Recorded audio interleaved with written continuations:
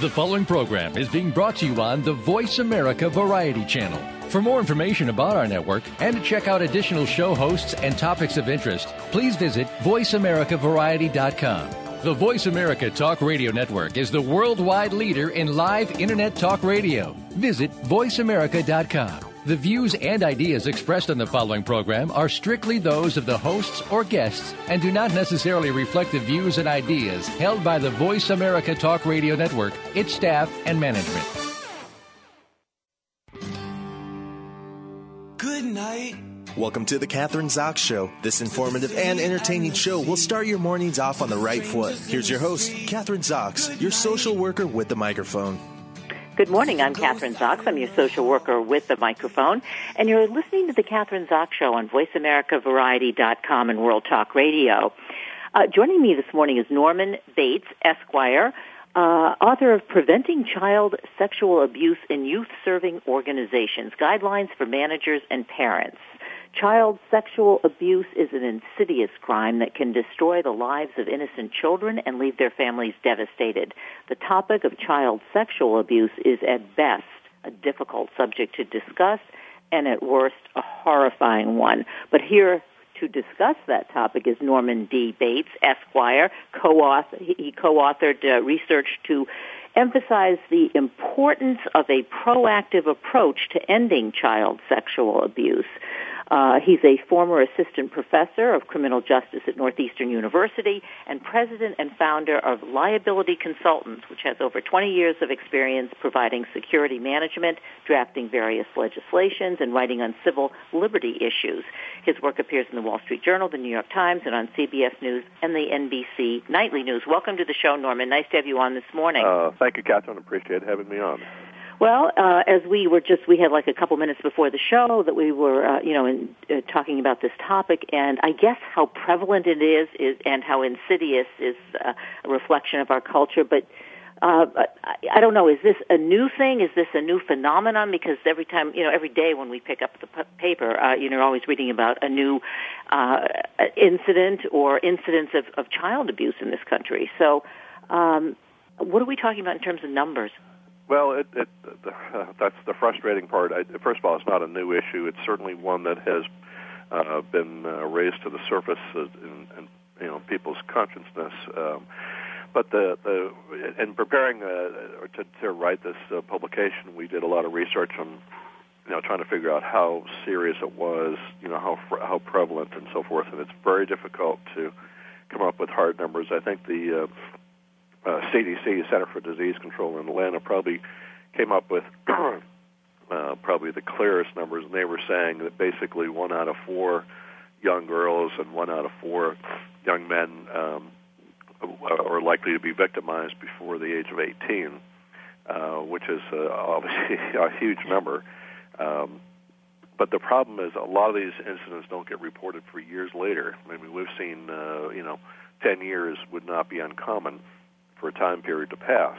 And if you just look at what happened in the news recently with Dennis Hastert, the former Speaker of the House, and that whole situation where he molested his one of his students in a wrestling team, I believe one other person had already come out right after that surfaced. So here we are 20, 30 years later. So that's part of the problem.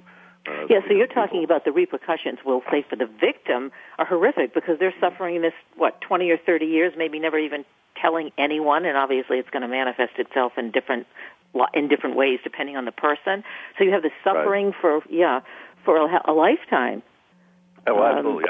I've met people who I just come to know through as friends and or even dated actually, and found out that they had been sexually abused as a child and now manifesting, showing personality disorders and substance abuse issues and all sorts of things, 20, 30, 40 years later. So your research that you've done with your co-author really seeks to what? Help so that we can prevent this child abuse, sexual abuse, because there are things that we can do, I guess, as individuals, as cultures, communities, and the person themselves to protect themselves against abusers. In public situations, kind of focusing on the public situations, whether it's a camp or a school or an organization that takes care of youth or children, not necessarily in a family situation, but with public institutions. Right, exactly. The purpose of the publication is really for two things. One, to help these organizations, the summer camp, the after-school program, sports program, whatever, to set up better controls for the screening and background investigation of employees and volunteers, which is equally important, and I think probably most important, the supervision and training of the employees. I think in a single word, this is all about education. Educating the child about what's inappropriate behavior by an adult, educating the parents that they're aware of the issues, and then educating the folks in these institutions or organizations that they can take steps to reduce the risk of it happening. Well, let's start with one of those. Okay, let's start with the organization itself. What can they do? Well, it's summertime. Let's talk about summer camps. What does the director of the camp do in terms of hiring practices or ongoing education? Or because I think that's obviously relevant now. We have a lot of after-school programs, camp programs going on in the summertime, and parents are working full-time. So what do you do? How do you approach it? Well, it starts obviously at the hiring process and doing a proper background check. There's a lot of myths or misunderstandings about what information is available or not available out there. Doing a criminal history check on someone, but being mindful of the fact that most of these organizations don't have access to any national database, which would be the FBI's database. There are a lot of companies out there who do background checks who claim they'll do a national database check, but they don't have access to that FBI database. They may have developed their own, but what a lot of our clients we've found have a misunderstanding about what's available. So where this leads you to is if you're, I use my hypothetical, a summer camp in New Hampshire, if they're going to hire someone who's coming up from Massachusetts, they need to check Massachusetts criminal history, but also if the person lived in Connecticut or New Jersey, they need to check that state as well. So you can't just stop at the one state where the person may be living currently. And then there's a number of different things you can do during the whole interview process. Questions that we've provided in the publication. Well, what kind of questions would you ask? Because I'm thinking about summer camp. I went to summer camp for years and years, and I think there were incidences, not with me, but there was always a buzz that something was happening or somebody got dismissed. And of course, that was many years ago. But what do you do? Because the counselors, many of them are college kids, let's say, and maybe they don't have a criminal history necessarily, but maybe they've done things that haven't been appropriate, but they're really not on the radar. So can your whole staff may be made up of mostly those kinds of leaders. So how do you Well, and you actually raised a very good point. A lot of these people are not prosecuted. They do not have criminal records for a variety of reasons. The case was never brought to criminal trial and so forth. But what's critical is the organization has got to have policies and procedures that prevent the one-on-one contact between whether it's a college student, camp counselor, and a 12-year-old child, or whatever the situation might be, and the education and training of the other staff members, so that if a staff person sees some kind of contact or behavior between a camp counselor and a child that seems inappropriate, that it gets reported and it gets investigated. You've got to depend upon your other employees to be part of your program, but that's only going to work if you educate them and train them about these issues. So you, as a director of a camp, you really need to, you have to address this before the kids come. It has to be part of the training program, is what you say. So and I guess then the other counselors police each other. It seems so, I don't know if the word is Orwellian, but it's like, boy, it's supposed to be such a great experience, and you're going to camp, and everybody has good intentions, and here you really do have to sit down and address this stuff. And that's what's so unpleasant about this. I mean, the topic is very uncomfortable for most people. It's a horrible crime, as I've said many times. But if you really want to make that summer camp experience a fun experience, then you've got to protect the kids. And, it could be something as simple as we've seen in a couple cases we've had where the camp counselor developed an inappropriate relationship with, say, a 16-year-old girl, and, alcohol gets involved, and then things get out of hand. That's one example. It could be a older camper, somebody who's 16, 17 who has an inappropriate relationship with a 12-year-old girl. There are a lot of different scenarios. I mean, we've had cases like this that we've worked on. My role as the expert to come in and look at what the organization did or didn't do. Education is oversimplifying it to say it, but that is the key to this. And, it's like when we first started dealing with the issue of sexual harassment in the workplace back in, I think, the early 80s. People were very uncomfortable with it and thought it was ridiculous, but we had to make sure people were educated about what the issues were so people felt comfortable in the workplace.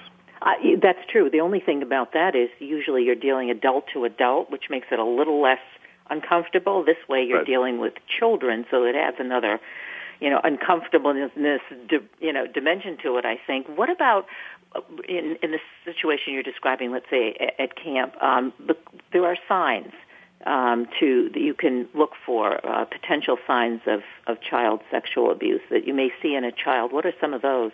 Well, first of all, the process that is used by these predators is generally referred to as grooming, and where they're trying to establish a relationship where there's some trust. These offenders are typically people who are known to the child. It's not the stranger who drives up in the car with a little puppy or something. But these are people who develop a relationship, and it's spending a lot of time with the child. Trying to see them outside the organization someplace. Taking them for a ride somewhere.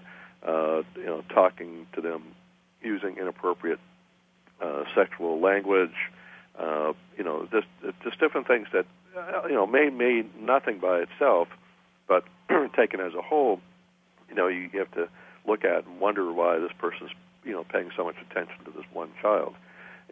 Part of the policy approach from these organizations is to prohibit the one-on-one contact alone with a child, so that you have a rule that the Boy Scouts were one of the first ones that started this back in the 80s, called the two-deep rule. Excuse me. And then what that means is that at any one time you have at least two adults around any one child. You would never allow the one-on-one contact.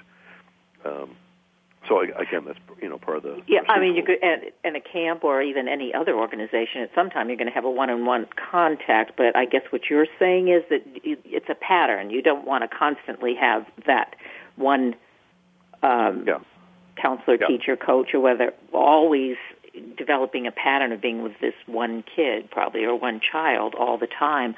And especially in an area where they might be in a cabin or in an office space or somewhere where they've got privacy, in that situation you want to make sure there is a second adult present, and frankly, this is important too for the sake of the employees. A false accusation could be devastating to someone's career. To be accused of something like this and have it not be true, it would be just a horrible thing to happen. So you're designing, the sort of methods, and they're fairly simple and straightforward, to protect the child, but also to protect the employee or the volunteer as well. Yeah, so that's a sound policy. And then also, speaking of policies, you talk about there really have to be, or there should be, policies in place for reporting the suspicious behavior. If someone has a feeling, or another staff member feels, hey, this doesn't feel right, there has to be a procedure that they follow. What would be an example of that?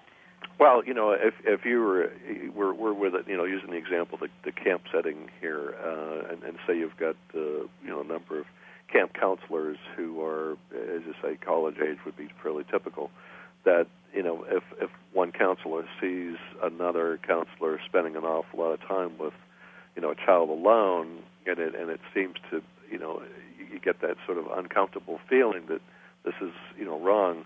It should be reported to the director of the camp, and that they can make their inquiry, if nothing else, to reinforce the camp's policies and to educate the counselor who's behaving perhaps inappropriately. If there's truly a suspicion of child sexual abuse, and I use the word abuse, not just assault, because it could be behavior that exposing the child to pornography, for example, would be abusive contact. In the vast majority of the states, it is a law that any suspected abuse be reported to the authorities. It could be Child Protective Services or the local law enforcement agency. And a lot of people don't understand this. If you don't report it, and it turns out to have happened, and it's at least a misdemeanor, or in some jurisdictions a felony offense, to fail to report. So there's a penalty attached to that, and there could be fines levied as well, of course, against the organization. Yeah, so you don't want to sit around the bunk, in this case at camp, gossiping with other counselors about this may or may not be happening. You really need to go directly to the head, to the authority or whoever is running the camp. Sure, it's like any misconduct. It needs to be reported. Yeah, I know it sounds like Big Brother watching, but the fact is, your responsibility running a camp. It may be a lacrosse camp, for example, and that's the theme. But your primary responsibility is providing a reasonably safe place for these kids to be, where they're spending 2 weeks or the summertime there, while they're in your responsibility. All right, so now let's kind of turn to the children, because children, too, can protect themselves. And they're the victims of this, especially, obviously, in a camp situation, but in all these other organizations that you talk about or that you've researched as well. So what can children do to protect themselves without, you have to help them, to educate them without, scaring them or frightening them or having them be anxious or uncomfortable about being, either whether it's camp or Boy Scouts or Girl Scouts or whatever the organization is. So how do you do that? Well, and doing it without scaring the child is probably maybe the most challenging part of it. I think you have to sit down as a parent with your child and explain that, look, there are some people who are ill and who are, may behave inappropriately, and I want you to feel that if somebody touches you in a way that makes you feel uncomfortable, or starts saying things that are sexually suggestive, and you have to put it in terms that the child will certainly understand. Do not be afraid to tell me about it. Do not be afraid to tell the person who runs the program. Years ago when we were growing up, and I'm in my early 60s now, so it's a long time ago. I remember being told to, don't get in the car with a stranger. That's how long we've been concerned about these issues. It's got to. That was my instruction too. That was it. Don't get in cars with strangers. Don't talk to strangers too. I think that was the second piece. Yeah. Yeah, absolutely. And but the thing here, and this is part of what makes this so insidious. These are people who the child knows and who on some level perhaps trusts, has some kind of a friendly relationship with. It could be. Using the Dennis Hastert example, that the wrestling coach, the person who is working with you to help you to be a better athlete. We're not talking about the stranger who comes out of the darkness somewhere. We're talking about someone, and these examples, who is known to the child may very well be known to the family as well. And so many times we've heard people say, "Oh my God, I couldn't imagine that he would ever do something like that. He seemed to be such a nice guy." Yeah. Well, if it's your priest or your rabbi or your doctor or Jerry Sandusky at Penn State, those are all people that you trust and you don't have the expectation they're going to molest you. But I think there's another problem here too, and I don't know if you address this, but yes, you need to talk to your children. It's easy to say don't get in cars with strangers and don't talk to strangers, but when you start talking about sex, parents themselves have difficulty talking about those kinds of issues. And I think sometimes they get caught up in not being clear or specific enough. I remember with my boys, they got sex education in, this was like maybe 15 years ago in school, 20 years ago, I guess, and they would give them this kind of like convoluted, don't let anyone touch you where your bathing suit is or isn't. I got confused. I mean, it's like you really have to be explicit. You know, they didn't want to say they didn't want to say penis or vagina or anything that was that explicit. So it was always kind of confusing. What are you talking about? And I think that's a problem. Well, it is a big problem, and you know, that's part of the reason why these folks the perpetrators are able to get away with this, because you know, people by nature are uncomfortable dealing with these issues. But you've got to just think about what's important at the end of the day, and it's about protecting that child. And you know, you educate yourself as a parent about these issues. And you know, some parents may be overly reactive, you know, but that's okay. I'd rather see that than the parent who just is in denial and doesn't want to have to address these issues. And I do want to reiterate, because I think this is an important issue that you just mentioned. You know, the perpetrator is not going to be the boogeyman, the ugly, grubby old guy who you wouldn't go near anyway. It's going to be somebody who is very appealing, maybe very attractive, even if they are a stranger. So it's kind of like the, you know, opposite of what you may think that a perpetrator would look or feel like as a child. Absolutely. I'll give you actually an example from personal experience. One of my sons, they're all in their 30s now, but went to a summer camp up in New Hampshire, and for 2 summers in a row, and we didn't know it until probably a year after he went the last time. But he was being groomed by a guy who he liked, who was in his late 20s, a guy who apparently played professional football, maybe for 1 year or something, but you know, an athlete, and he was developing. This is back before we had emails and text messages, so it's a few years back, obviously. But we got a letter from the camp a year or so after it saying he was being investigated for child molestation, and you know, was our son in any way you know, approached by him. And of course, we had to sit down with our son, who, you know, again now is in his 30s. But you know, he said nothing happened. But it was a guy he looked up to. You know, that he was like, wow, this is a, you know, former NFL player, and you know, never would have thought that, you know, something inappropriate would happen. Yeah, that is a perfect example. I had another, and this is when I went to camp, which was kind of, and you touched on this as well, why education is really important. My camp director, who ran a great camp, just a fantastic camp, but he, I think, ended up having an affair with the doctor in the camp, and then broke it off with her, and then she accused him of child molestation because she was trying to get back at him for breaking up the affair. How's that? And so it actually ruined his career and ruined the entire, I think the camp actually had to close down after 20 or 30 years of being considered one of the best camps in the country. So that was kind of a twist, another twist to this whole thing. You raise another point. You know, we deal with the civil liability of these organizations and, you know, their, you know, potential financial exposure.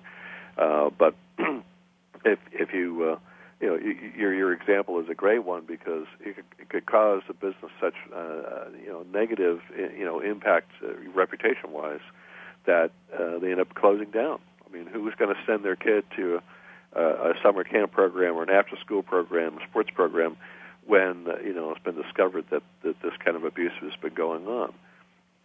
So it could have a devastating impact financially, both initially in a lawsuit, as well as the impact on the business in the long term.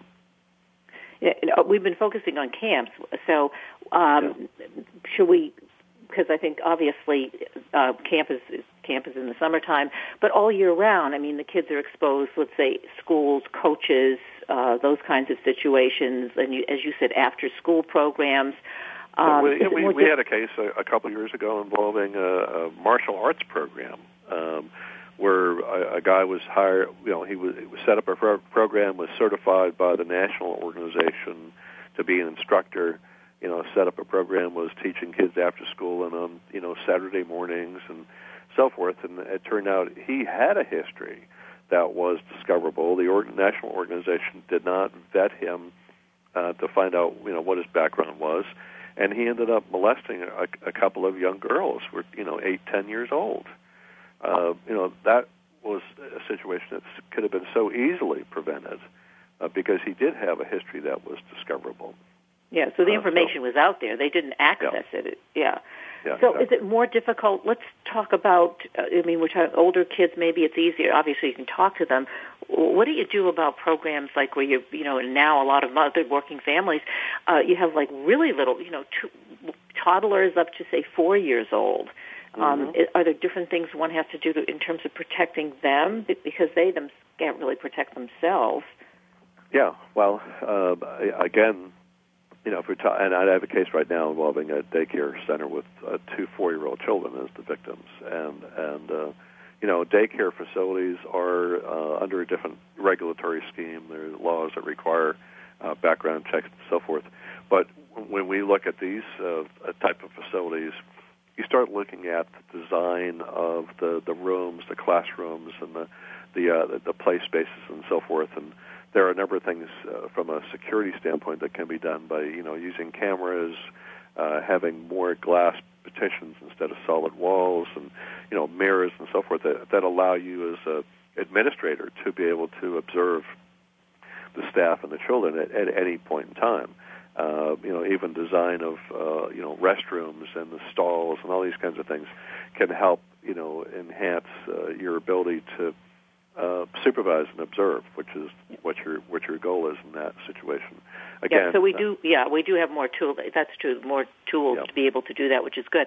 We only have a couple minutes, Norman. So just tell us where we can get more information about your research online. What you're doing, and so we can continue because there's just really lots more to talk about. Yes. Well, the publication's available through our website. My company is Liability Consultants, Inc.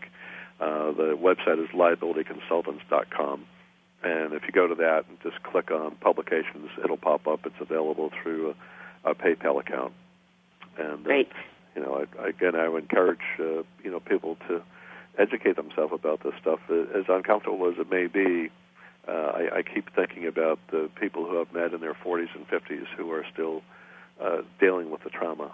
And we'll continue to. I think once they, that's something that will continue throughout their whole lives. So you're doing really great work. And thank you. The name of the research is Preventing Child Sexual Abuse in Youth-Serving Organizations, Guidelines for Managers and Parents, legal expert Norman Bates. Thanks so much for being on the show this morning. Thank you, Kathryn. Have a good day. We're going to take a short break, and I'll be back in a minute. I'm Kathryn Zox, your social worker with a microphone, and you're listening to The Kathryn Zox Show on VoiceAmericaVariety.com and World Talk Radio. Don't go away. We'll be back in a minute.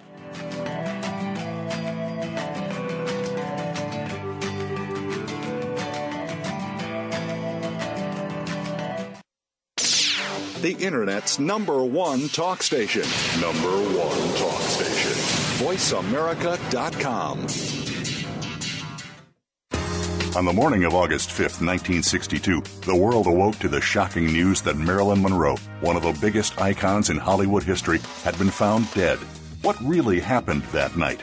Join Nina Bosky as she seeks to uncover both the life and tragic death of Marilyn Monroe and what keeps her so popular over 50 years later. Good Night Marilyn Radio, live every Friday at 10 a.m. Pacific Time, 1 p.m. Eastern Time on the Voice America Variety Channel. Family caregivers face some tough challenges every day in caring for a partner, parent, child, sibling, friend, neighbor, or even coworker. You are there to provide the care that these people need after everyone else has gone home. Family Caregivers Unite with Dr. Gordon Atherley will provide you with a social networking experience. You'll hear from experts and others who are experiencing the same things, and together you will promote a common cause. Tune in to Family Caregivers Unite, live every Tuesday at 1 p.m. Eastern, 10 a.m. Pacific on Voice America Variety. Have you heard your 15 minutes of fame? How about 4 times that every single week? It's the Fame Game. Listen as Maddie Rose, who is up and coming in the world of fame, brings you fame from all walks of life. You'll hear from doctors, teachers, mentors, life heroes, as well as those in the fields of acting, movies, music, and more. Who knows? You might be the next one Maddie Rose talks to on the air. Listen for the Fame Game every Wednesday at 5 p.m. Pacific Time, 8 p.m. Eastern Time on the Voice America Kids channel. The Internet's #1 talk station. #1 talk station. VoiceAmerica.com.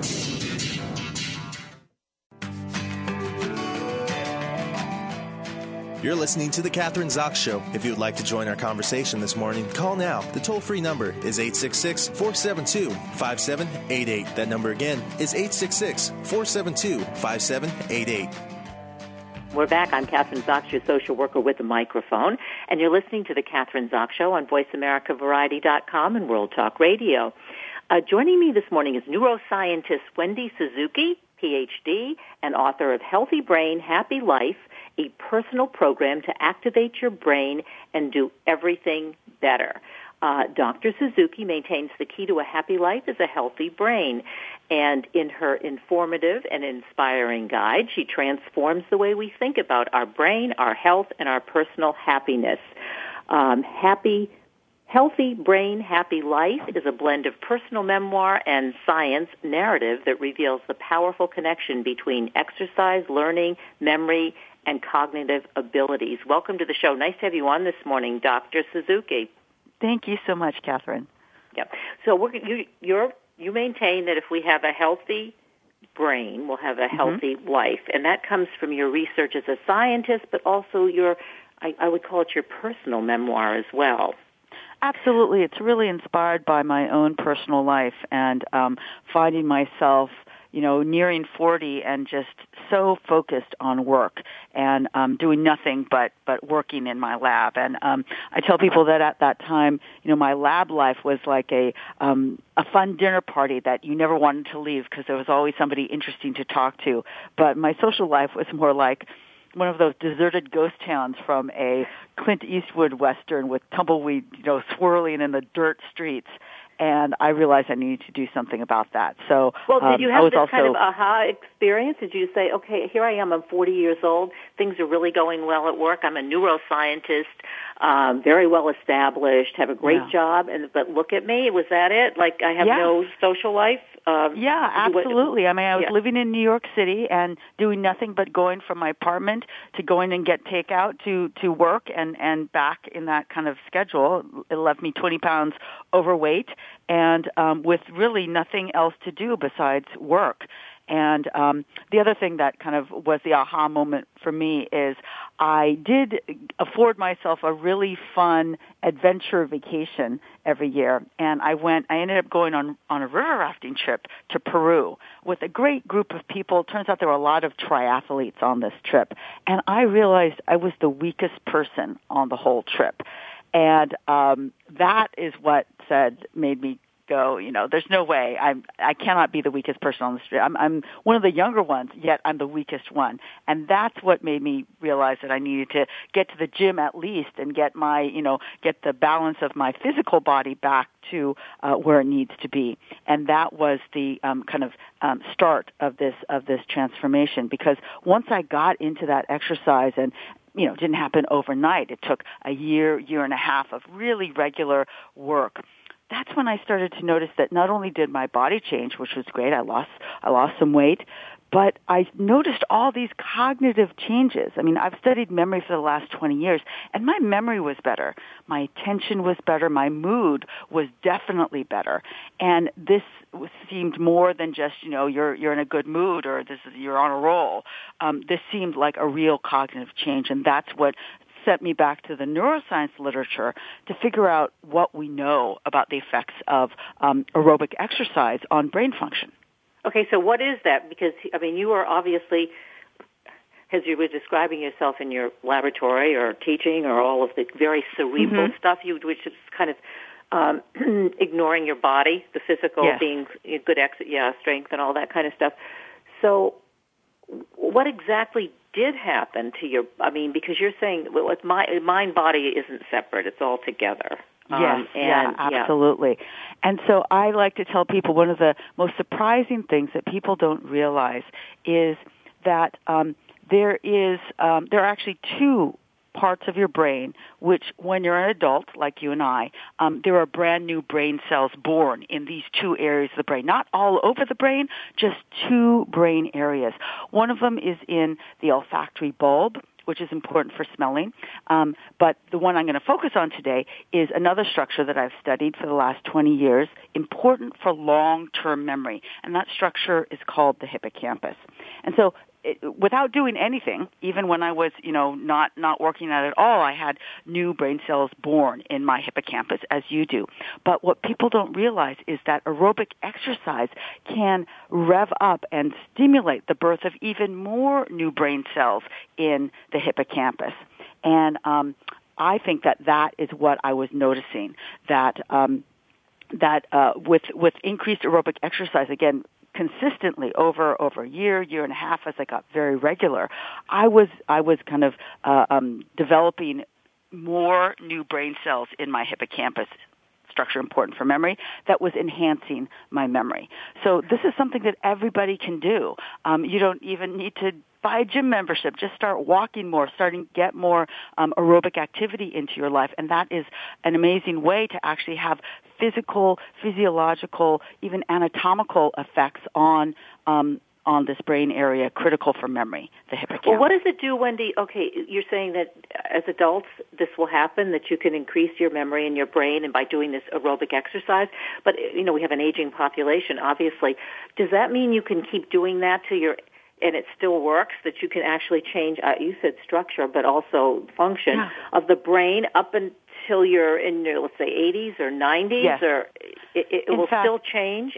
Absolutely. In fact, a relatively recent paper that was published in the Proceedings of the National Academy of Sciences, a very prestigious science journal, looked at the effects of 1 year of increased aerobic activity. This was in the form of walking around a track in elderly people over the age of 65. There were 65, there were 70s, people in their 70s in this study.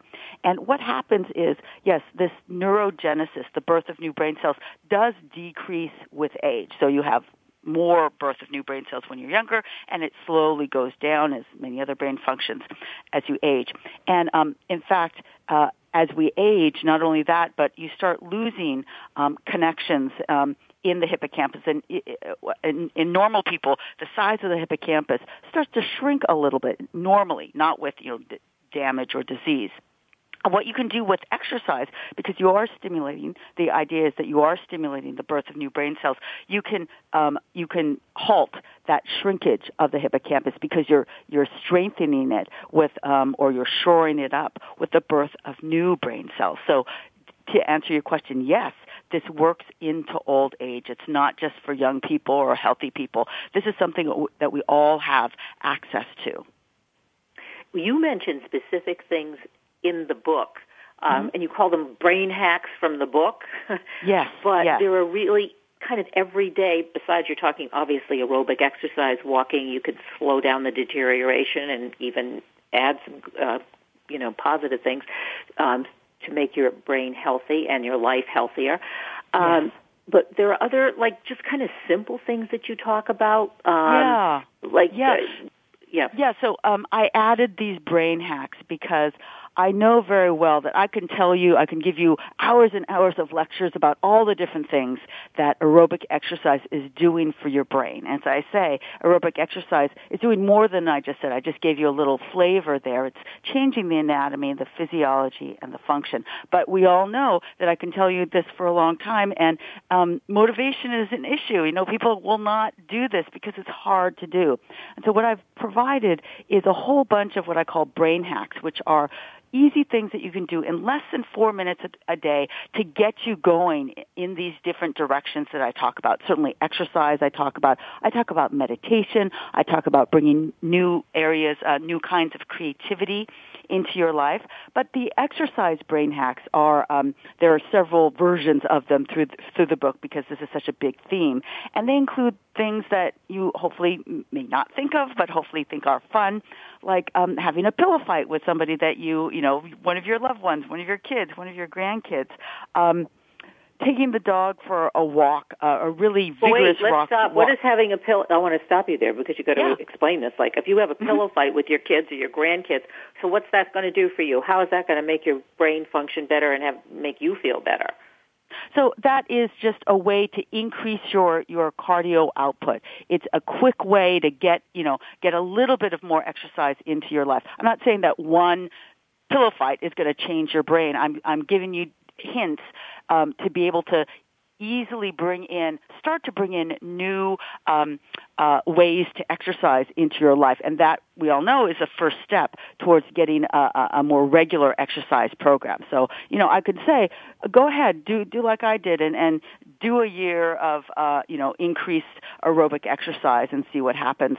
But how many people are going to do that? There has to be an easy first step, and that's what these brain hacks are given for. Okay, so get off the couch at least and have a pillow fight. Get moving. Exactly. Get that body moving. It doesn't mean you have to go to the gym and walk the track for 2 miles or whatever, or even walk out. Okay, so just get moving. Yes, yeah. Okay. That's an important message. I mean, I think a key message of this book is, I gave my own personal story. I could have written the whole book from the perspective of a, scientist sitting in their lab, and here's all the scientific evidence. But, this is really a personal story. I did this myself, and a big message is you do not have to be a professional athlete. You don't have to be a triathlete to get these benefits. And anybody can do it, and anybody can start. And so I hope that is a big message that comes through. But Wendy, I do have to say, and I don't know if this would happen to all of us. You said you were 40 and a little bit overweight. You lost the 20 pounds. But I'm looking at your picture on your book, on the book cover, and it also says you were photographed by Annie Leibovitz. I mean, you turned into not only brilliant, but gorgeous. So I don't know if that can happen to all of us, but it's quite a story. I mean, I don't know what you looked like before, but you look like a supermodel. So you've got both. Thank you. Well, thank you very much. I have an amazing photographer, which is very helpful. And I have to say that I think that, that external beauty comes from internal beauty. And there was a huge shift in how I felt about myself. From, before I started this exercise program to after I started the exercise program. And a lot of that was mood. In fact, I think most people will admit, sometimes begrudgingly, that that they appreciate the fact that they feel better after they've exercised. Maybe not during the exercise process, but after they, accomplish that workout, they feel better. And certainly what I have been doing since I've gone on this very regular exercise regime is I have been changing my neurochemicals with exercise. And those changes are associated with increased mood. Why? Because exercise increases many of the neurotransmitters that are decreased in depression. So serotonin, we've all heard of that neurotransmitter that is decreased with depression. It's increased with exercise. Noradrenaline is the same. Dopamine is the reward neurotransmitter in the brain. That is also increased with exercise. Dopamine increases when you win the lotto. So when you get a big reward that's very valuable to you, that increases. When you have sex, when you eat a great meal, when you drink a great wine or whatever you enjoy, that neurotransmitter is increasing with exercise. And of course, the one we all know about, which is endorphins, are increasing with exercise. That is the brain's natural morphine. And so you're basically infusing your brain with all of these feel-good neurochemicals. And if you keep it up for as long as you keep it up, you get that infusion. That really changed my outlook. I've never been a depressive person, and I've always been kind of energetic. But it brings you to a different level, and it allows you to kind of appreciate things in a new way. And I definitely had a shift with the exercise in terms of my outlook, and I think that shows in everything that I ended up doing. Yeah, and it shows just looking at your photograph, your expression, your exuberance, it really does. It all kind of comes out in the picture. And I just want to get back to some of the other things you had for these brain hacks, because these are like really simple, fun things to do and kind of things you don't necessarily think of. And one of the things you said, and anybody can do this. Anybody can do this. You call it what? The taste cortex brain hack. Try a new kind of cuisine that you never tried before, because most of us tend to, where are we going to go for dinner? If we're going to go out, we go to the same places all the time. I mean, and we don't have to. I mean, it's just, I don't know. I think that most people, I know I'm generalizing, you tend to make the same food every night, or you have your own repertoire. It's the same thing. Exactly. Boring, boring, boring. So don't do that. Yeah, and that comes back to this thing that I mentioned before, which is there are two brain areas where new brain cells can be born in adulthood. I focused on the hippocampus before because that's the one that's important for memory and that's increased with exercise. But the olfactory bulb is this other brain area where new brain cells can be born. And that brain area isn't stimulated. More brain cells are not stimulated by exercise. Instead, it's stimulated by giving yourself a wider variety of different things to taste and smell. And we know this because of studies done in rats. And what we do is give them what the scientists called, I didn't do these studies, but these are other scientists that did these. They give them what they call an enriched olfactory environment, which is basically they're in a cage, but every single day they have rotations of different things to smell. Things like, all the spices that you have in your kitchen. And they gave them this rotation, and they compared their olfactory cortex in the brain to rats that were raised with no extra smells to smell. And the olfactory bulb of the brains with all the smells to smell got significantly bigger. And so that's the origin of my olfactory cortex brain hack, where, I encourage you to really appreciate all the different smells of your most odorous meal of the day, whether it's breakfast with coffee, rich coffee and toast and marmalade, or it's, going to an Indian restaurant, a really good Indian restaurant where you can try and at least start to try and differentiate all those spices that go into the curries and all the other dishes that you're eating. And that's a great way to even enhance even more when you're appreciating, you're focusing your attention on these different tastes and smells to try and maximize that way to increase your brain plasticity with appreciation of meals.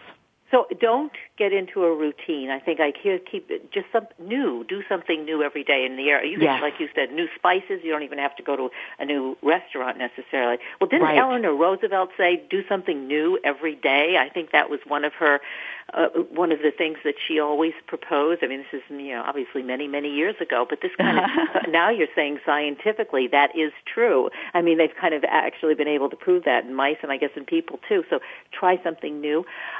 So what else? Because there was some this other, and I go to museums all the time. So you had this other, the visual cortex, the one about going to a museum. Talk about that, because most of them have access to some kind of a museum. That's one of my favorite ones as well. And these are brain hacks to kind of enhance your creativity. And I do it by focusing on different sensory modalities. So that we just talked about the olfactory brain hacks. What about the visual cortex? And so this tip came from an artist friend of mine who suggests going to a museum, and you know how we kind of quickly walk by and there's the Rembrandt, there's the Monet, there's the Manet.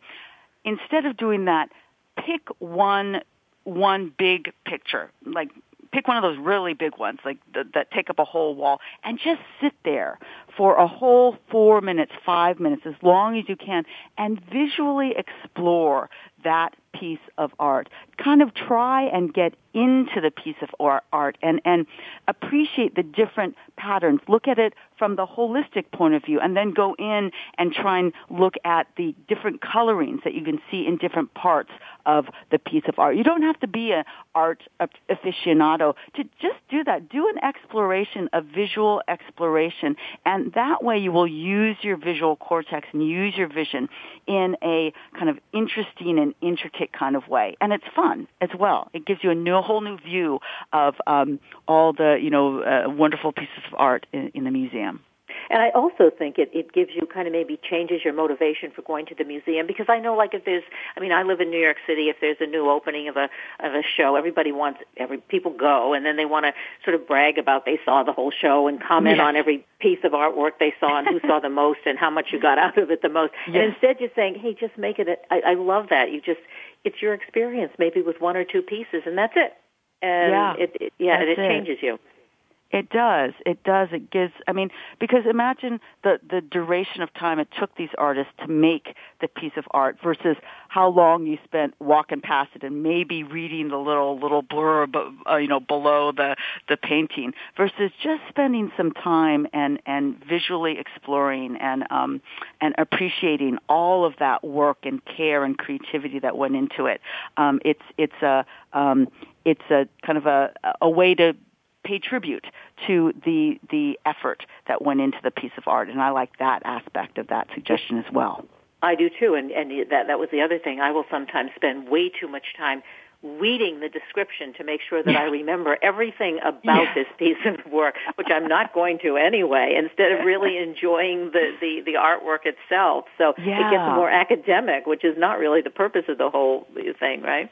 Let's talk about music, because that's another area that you cover, auditory. Right. And so I actually, that's one of my favorite brain hacks as well for the creativity part of the auditory cortex, which is go to, use Sirius Radio and go to a modality of music, a style of music, I should say, that you're not familiar with, and try and appreciate why people might like it. It could be a polka. It could be, rap. It could be a hip-hop song. Something that yours could be classical if you don't listen to classical music. And I think the specific brain hack is, find a really popular piece of music in that genre and try and spend some time and figure out why would people think this one is particularly beautiful. Can you appreciate it? I mean, I never used to like country music, but I have to say more recently it's not only gotten more popular, but I really appreciate the feeling and the emotion that goes into some of the songs. And it's a way to open your mind and open your auditory cortex to different forms and rhythms of sound that you might not have listened to because I was snobby and thought, oh, well, I don't like country music. Well, it turns out I do. Yeah, well, you opened up a whole new arena, I guess, for yourself. And all of these things, music particularly, I mean, you can do it. You can listen to any kind of music that you want, however you do it, whether it's, whether you have a great system, stereo system, whatever you have, or on the internet, or however you don't have to go to a venue necessarily. What about movies? Should you go to different movies? Say, I always say, well, I like this kind of movie, and this is what I like to see, and a certain genre. Don't do that. Pick a different kind of a movie that I would never see, like you were saying, country and western you would never go to, but Yeah, sure. I think that's a great idea. That's not one of the suggestions in the book, but I love that one. There are so many different, with all the access to foreign films too, they have a whole different style of filmmaking. And with the easy access to even short films on the internet, you have your pick of lots of different styles of visual filmmaking that to appreciate. So absolutely, that's a great idea. Great. Well, I want to mention the book again. We have about a minute and a half left, so just want to make sure everybody has the title of the book, Healthy Brain, Happy Life, a personal program to activate your brain and do everything better. Neuroscientist Wendy Suzuki, PhD. Website, Suzuki, lab.com, right? And the book website, that's my lab website, but to get the book, the best website is wendysuzuki.com, SUZUKI.com. It takes you directly to all the different places you can buy the book, gives you some videos, lots of different links about me and my work, and it links to my lab website as well. Terrific. And also we can follow you on Twitter if we want to. Absolutely. Twitter, Facebook. I have a professional page on Facebook, so easy to find me there as well, just Wendy Suzuki. Great. Great having you on the show today. Great book and a very practical book for having a healthy brain and a happy life. Thanks so much for being on the show. Thank you, Kathryn. Really appreciate it. Well, I'm Kathryn Zox, your social worker with a microphone, and you're listening to The Kathryn Zox Show on VoiceAmericaVariety.com and World Talk Radio. Have a great week, and we'll see you next Wednesday. We hope you have enjoyed today's episode of The Kathryn Zox Show. You can listen live every Thursday morning at 7 a.m. Pacific Time on the Voice America channel. Want to know more about Kathryn? Visit her website at www.kathrynzox.com. Be sure to join us next week for more interviews and great conversations with Kathryn Zox.